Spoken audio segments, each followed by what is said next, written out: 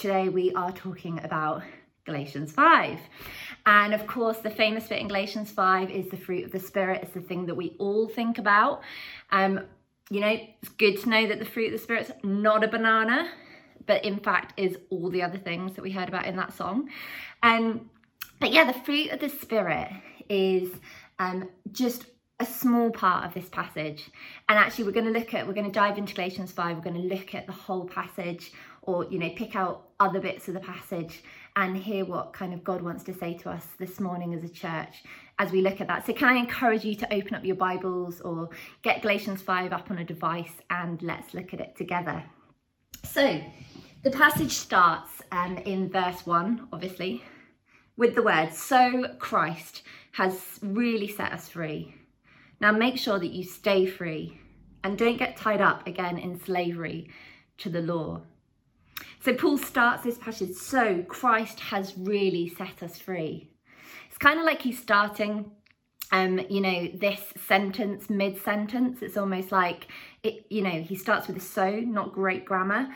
But that's really because he's really following on from Galatians 4, which Andy was looking at last week.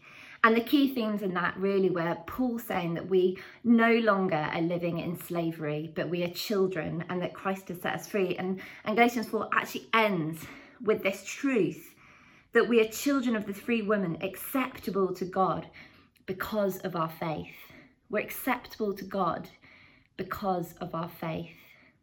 And this is a message that we're going to hear throughout this letter and throughout this book. That it's because of faith that we are set free. And it's because of faith that we can have salvation. And so, the passage really starts with Paul reminding us again that we really are set free. And he says to the Galatians, now make sure that you stay free and don't get tied up again in slavery. And he's saying this because let's remember, the Galatians, had heard the message, they knew the truth, and yet they had been caught back up in this kind of lie that they needed to do so much more to gain their salvation. And he's reminding them, I've told you this message again, I'm telling you it again. Don't slip back into the old ways. Don't slip back into the old mindset. And that's something that, we can really, hold on to. That sometimes it's easy for us to slip back into the old mindsets. But God wants to remind us that we are his children and that we have truly been set free. Let's look together at the next few verses. So verses 2 to 4. It says, "Listen, I, Paul, tell you this. If you are counting on circumcision to make you right with God, then Christ cannot help you. I'll say it again. If you are trying to find favour with God by being circumcised, you must obey all of the regulations in the whole law of Moses. If you are trying to make yourselves right with God by keeping the law, you have cut yourself off from Christ. You have fallen away from God's grace." Now, I think with these verses that it's very easy to skip over them because, it talks about if you're trying to make yourself right with God by counting on circumcision. And, I think Luke said it a couple of weeks ago, and we've kind of been saying it together, through this message, that you look at that and you think, well, circumcision, I'm not tempted to be circumcised. That's not something that I'm struggling with. That's not a message that I'm hearing that I'm falling into. And we can get blinded by the fact that we can just skip over those verses and think, well, that's not really that relevant to me.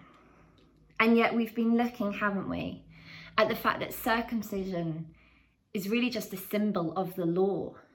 And it can be substituted for a whole host of things that we can slip into that are maybe a bit more common for us in our society today. Whether it's that we are living by rules and not by grace. Whether it's that we're self-reliant and we're relying on our self-achievement and what we can achieve to gain approval from God.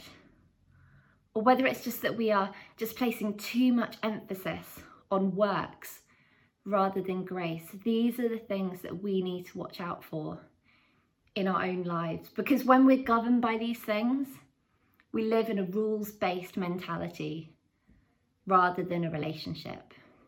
And we are built for relationship. We're built for relationship with the living God. And so, it says, so long as I do this, you kind of think to yourself, so long as I do this or do that, God will love me. Or so long as I'm a good Christian, I'll gain my salvation. Or, I just need to try harder or have more self-discipline, and that will make me better. That's what's going to be the answer here. And we need to listen to Paul's words in that verse, that says, if you're trying to keep the law, you have been cut off from grace. You have fallen away from God's grace. We were doing a Fire Starters Bible study just last week, and we were talking about how it was really important for us to be reading the Bible and praying and cultivating that relationship with God. And one of the girls in my group just shared that, she, a few years ago, she'd gone through this season where she wasn't really reading her Bible. She wasn't really praying. And actually, the more that she did that, the more she felt ashamed and guilty. And it went into this spiral of like, I'm not spending time with God. I'm not reading my Bible. Now I feel really ashamed. Now I feel really guilty. Now I find it harder to come into God's presence. And it was this kind of thing that was creating a distance between her and God. And then she said, then I went to this conference and I was just in worship and I just had this like amazing encounter. It's like God just met with me in the middle of that worship and just showed me his love and showed me his grace. And my whole mindset was transformed. I no longer felt ashamed. I no longer felt guilty. I was just drawn into his presence. And some of us maybe need to hear that this morning. Maybe we're feeling bad that we've not spent time with God, or that we're not keeping up with the disciplines in our life. And actually it's stopping us from coming into his presence rather than drawing us into his presence. And I just believe that God wants to say to you this morning that his grace is sufficient and he longs to have a relationship with you. He longs to spend time with you. Now, don't get me wrong, does this mean that we can just rest on our laurels? Does it mean, like that we swing from being law-based to just being pure lazy? Well, of course not. That would be like throwing the baby out with the bathwater. And I mean, who wants to do that? I mean, I don't even know where that phrase comes from, throwing the baby out with the bathwater. Who would do that? But we don't want to do that. We don't want to go from one extreme to the other. It's like spiritual disciplines, reading our Bible, just the spiritual disciplines of life. These are good things. These are really good things.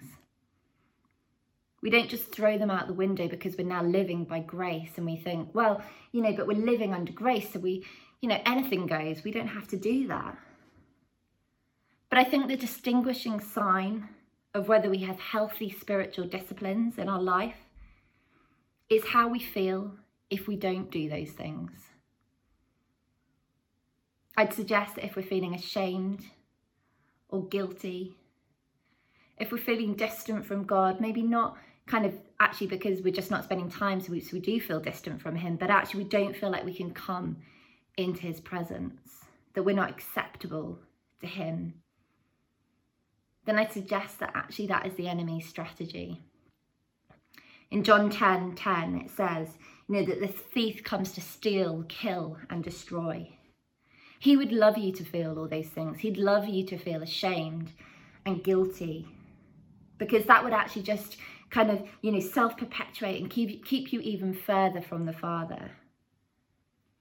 But I'd suggest maybe a more healthy feeling would be, actually, I miss spending time with God. Or I know it's good for me. I want to spend time with God, because these are healthy feelings that you're living in a relationship and that you're living under grace and not under the law. It's like exercise, isn't it? I don't know about you, I know that exercise is good for me. I know that it will keep me healthy. I know that it will probably help me live longer. But, you know, sometimes I don't do it. In fact, recently, exercise has gone right out the window. But, you know, Dave doesn't love me, or he better not. Dave doesn't love me because I do exercise, or, you know, because I'm in great shape. I don't earn his love or relationship with him in that way. And, you know, it's the same with God. We don't have to do a set thing to earn his relationship or earn a right into his presence, because Jesus has done that for us by his grace. You know, he's died on that cross so that we can have union with God. And actually the question is never like, does God want to spend time with me? The answer is yes. God always wants to spend time with us. And so the question to you this morning, the first question, is, are you governed by law or by grace? And if you're governed by law, you know, Paul says you've fallen away from God's grace, and there's an invitation back into it this morning. The second part of the passage that I want us to look at is in verses 7 to 9. And let's read that just now. Paul says, you were getting along so well. Who has interfered with you to hold you back from following the truth? It certainly isn't God, for he is the one who called you to freedom. But it takes only one wrong person among you to infect all the others. A little yeast spreads quickly through the whole batch of dough. You know, this verse is talking about influence. And in this passage, I guess he's talking about false teachers in the Galatians midst. As we looked at earlier on in this series, you know, we looked at the fact that missionaries had come to Galatia and they had been preaching really a wrong gospel. They'd been saying that, you know, that the Galatians didn't only need faith, but they also needed to obey the law that Moses gave. And back to the circumcision thing, you know, circumcision was the badge of membership into God's family, and Gentile converts all over the country found themselves under pressure to get circumcised so that they could be like the Jewish population. And again, you know, circumcision maybe isn't the thing that we're receiving false teaching about. But I think we've got to ask ourselves, are we listening to false teaching? Are we being influenced by subtle messages in life that aren't good for us and that aren't truth? Are we influenced, or are people reinforcing unhealthy messages about what we need to do to be right with God? And if they are, you know, just to encourage you to identify them and not allow them to have authority in your life, these messages.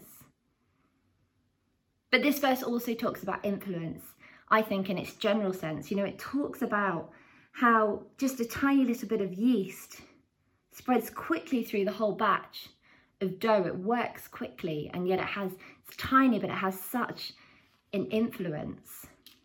And it reminded me of a story that Chris Valentin told about his one of his ministry teams who were a team that were reaching out to the homeless in their city.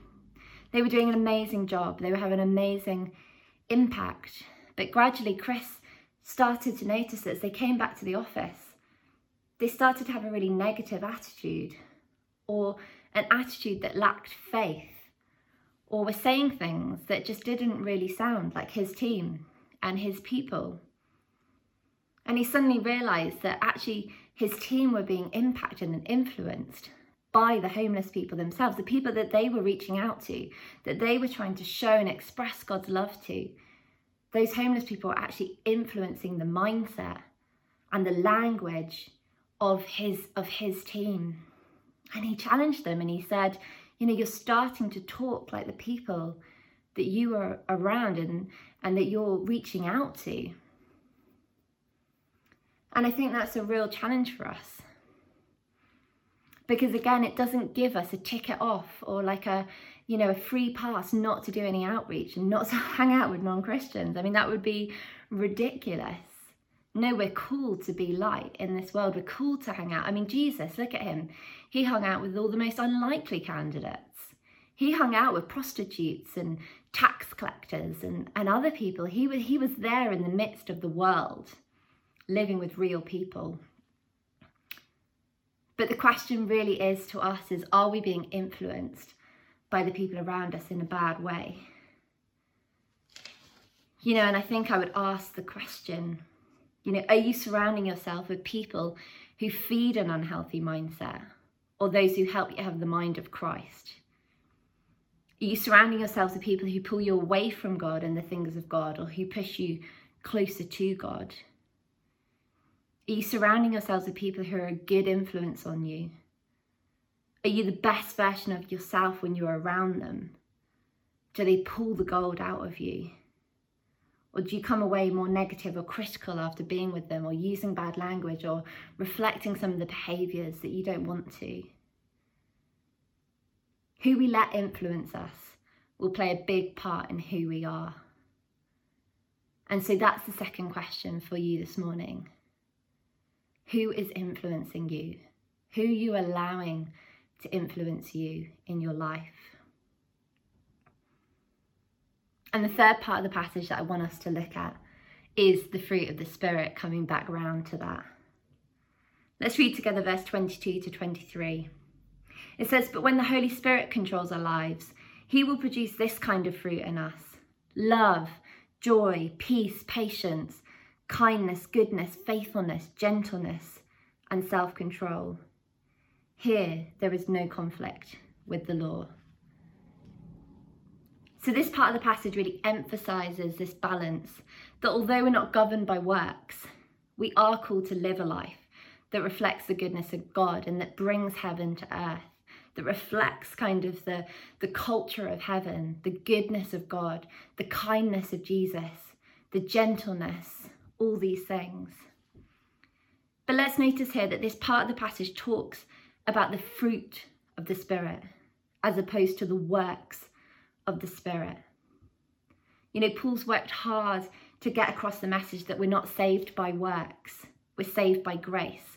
So there's a significant shift away from living a life guided by human endeavours and by self-reliance, by just trying harder to be a better person.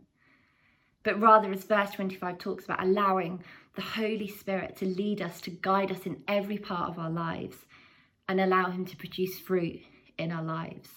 And one version talks about keeping in step with the Spirit, and I love that.